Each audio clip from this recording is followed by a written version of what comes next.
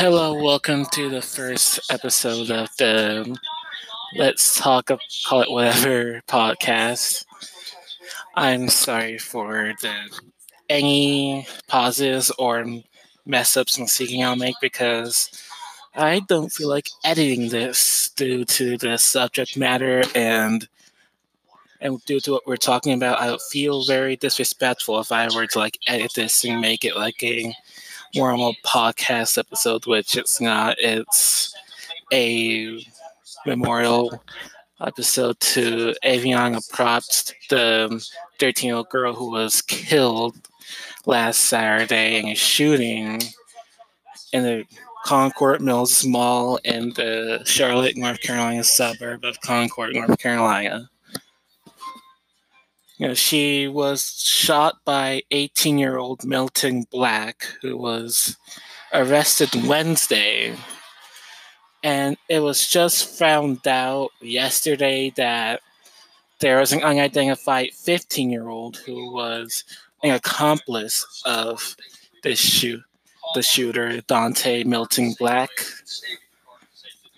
The fact that a 15-year-old was involved in a fight that led to the death of this young 13-year-old girl is saddening.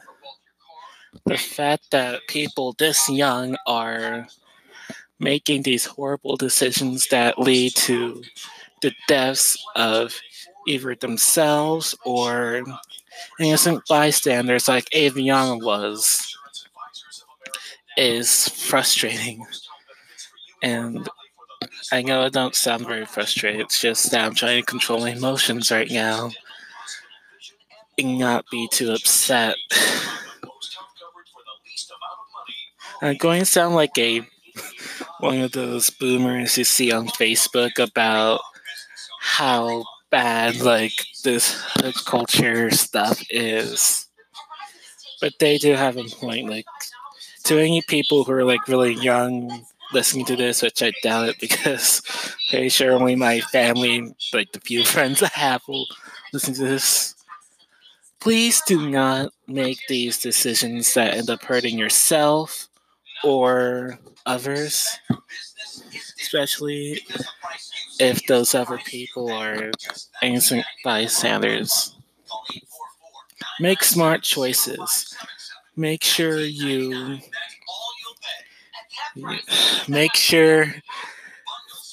hang with the right crowd. Don't be pressured to do anything you don't feel comfortable with. I know this is all cliche and stuff, but this is real advice.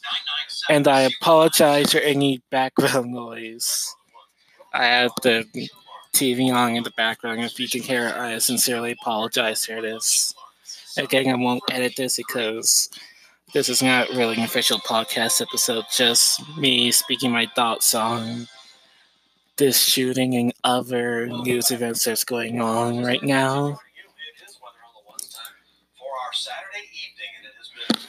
And going back to the article in the Charlotte Observer,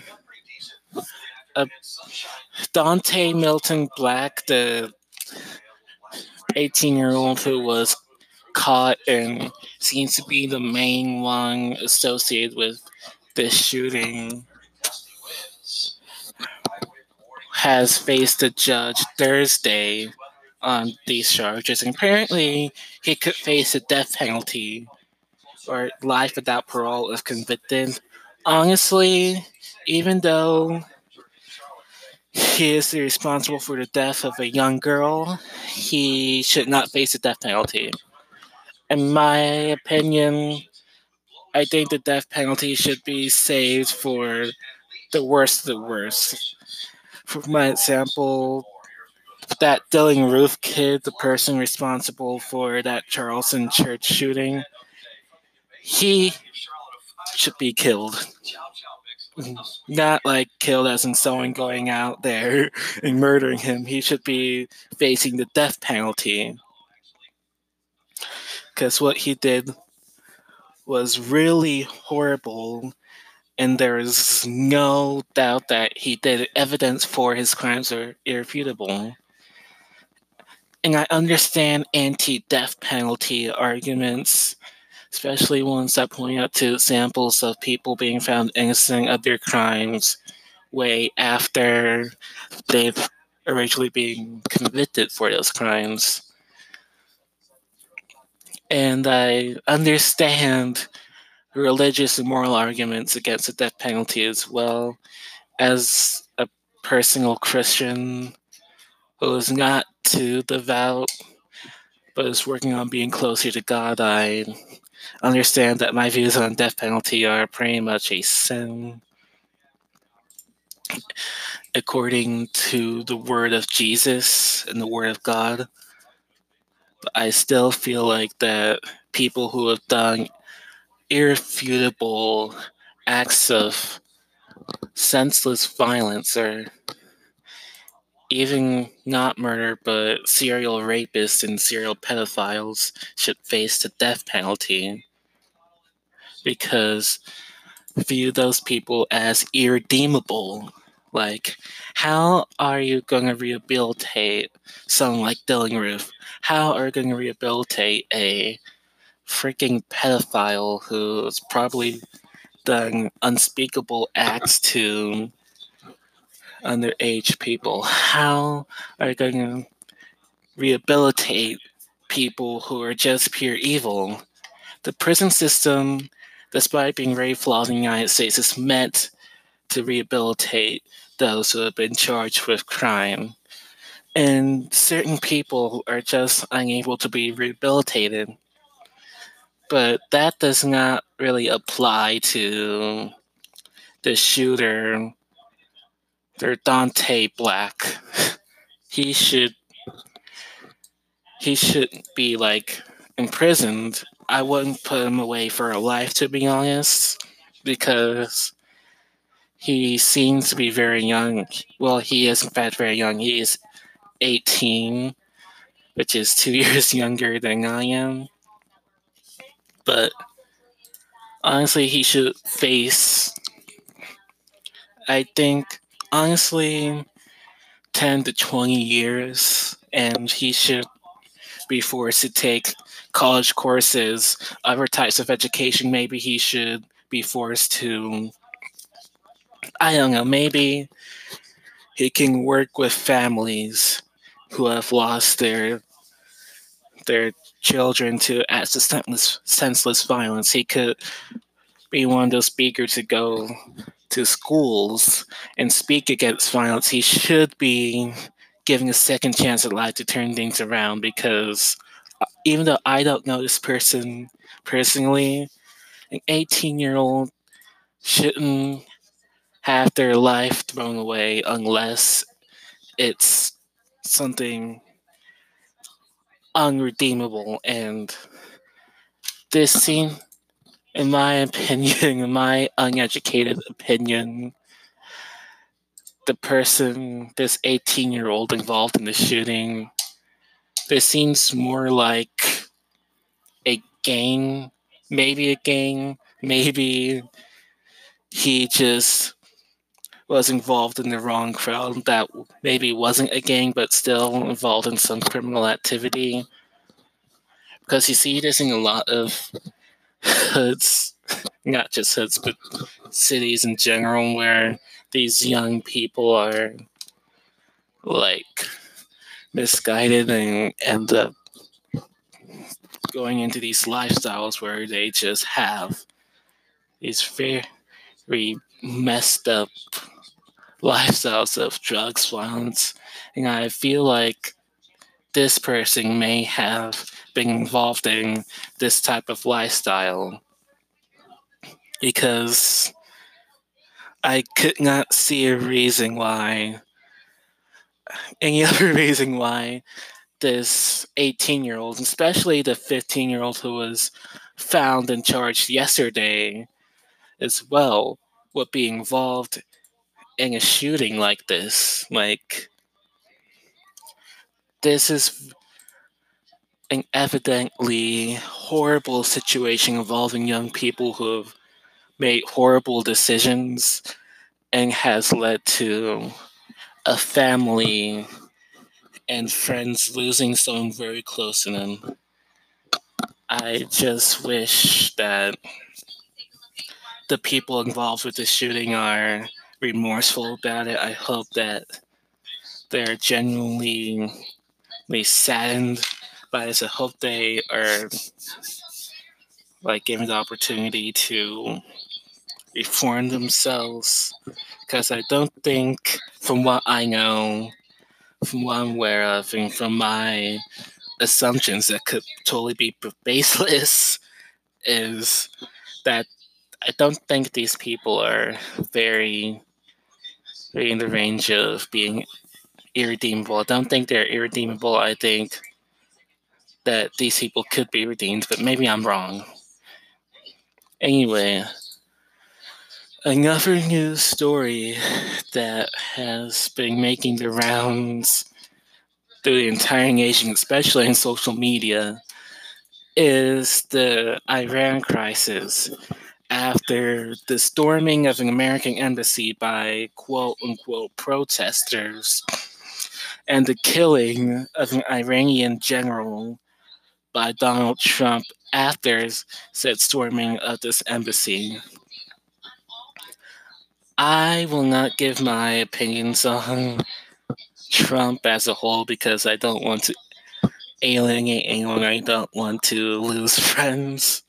I will say that I'm not a rabid anti-Trumper, and at the same time, I'm not a rabid supporter. That's all I will say about my opinion as his presidency of a whole. But when it comes to this, I think he acted way too rash about it. How he handled it was way overboard. Killing a high ranking government officer of a country we've already had historical problems with does nothing but lead to more tension. And from what I've heard from certain people, he was this person who was responsible for ISIS being nearly defeated. At the other hand, I've also heard people say how he was a terrorist. Either way, Trump's actions were way overboard. If it did turn out that the Iranians were responsible for the so-called protests that almost led to American being killed, or maybe did, I don't remember the details of it, I think more sanctions should have been placed on Iran. Because, in my humble opinion, my opinion of an uneducated 20-year-old has the voice of a 14-year-old, we should not be attacking any country unless we have been attacked first. I am somewhat of an isolationist, and the fact that Trump is basically doing the bidding of these interventionist neoconservatives is very troubling, especially as someone who was more hopeful 3 years ago when he was first elected that he wasn't going to make any rash decisions about intervention in the Middle East. And now we might have a war on our hands, which, by the way, there won't be a draft. I can guarantee that. Maybe at most there'll probably be a lot of deployments in Iran if there is a full scale war, which that too I somewhat doubt. At least I hope there won't be a full scale war against Iran. But the fact that we have made tension so high by this one decision, and now that Iran is threatening retaliation, and in response, Trump basically threatened to target 52 places important to Iranian culture and whatnot, which apparently 52 was the number of people involved in the Iran hostage situation back in 1979, which I'm surprised, given Trump's nature, was that clever to make that connection with his tweet. But the fact that Trump is now making more threats towards Iran is very troubling to me, because I, like a lot of people, do not want war. Because the only reason we should ever be at war is to defend our country, and our country is not in trouble. Like, we were stormed by protesters in Iraq who may or may not have been supported by Iran, yes, but our country itself is not in trouble. Like, any American who's not overseas watching this, not watching, but listening to this right now, is probably not going to be in danger by Iran or mainly any other country anytime soon.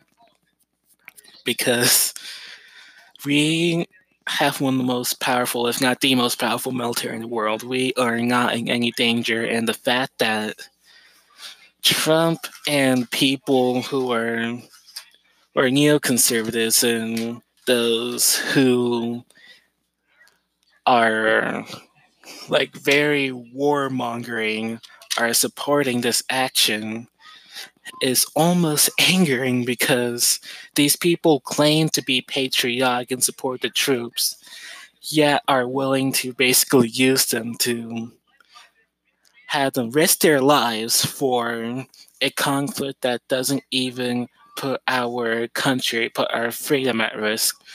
We all talk about how the duty of American troops is to make sure our freedoms are kept, to make sure that no American is in danger from outside threat.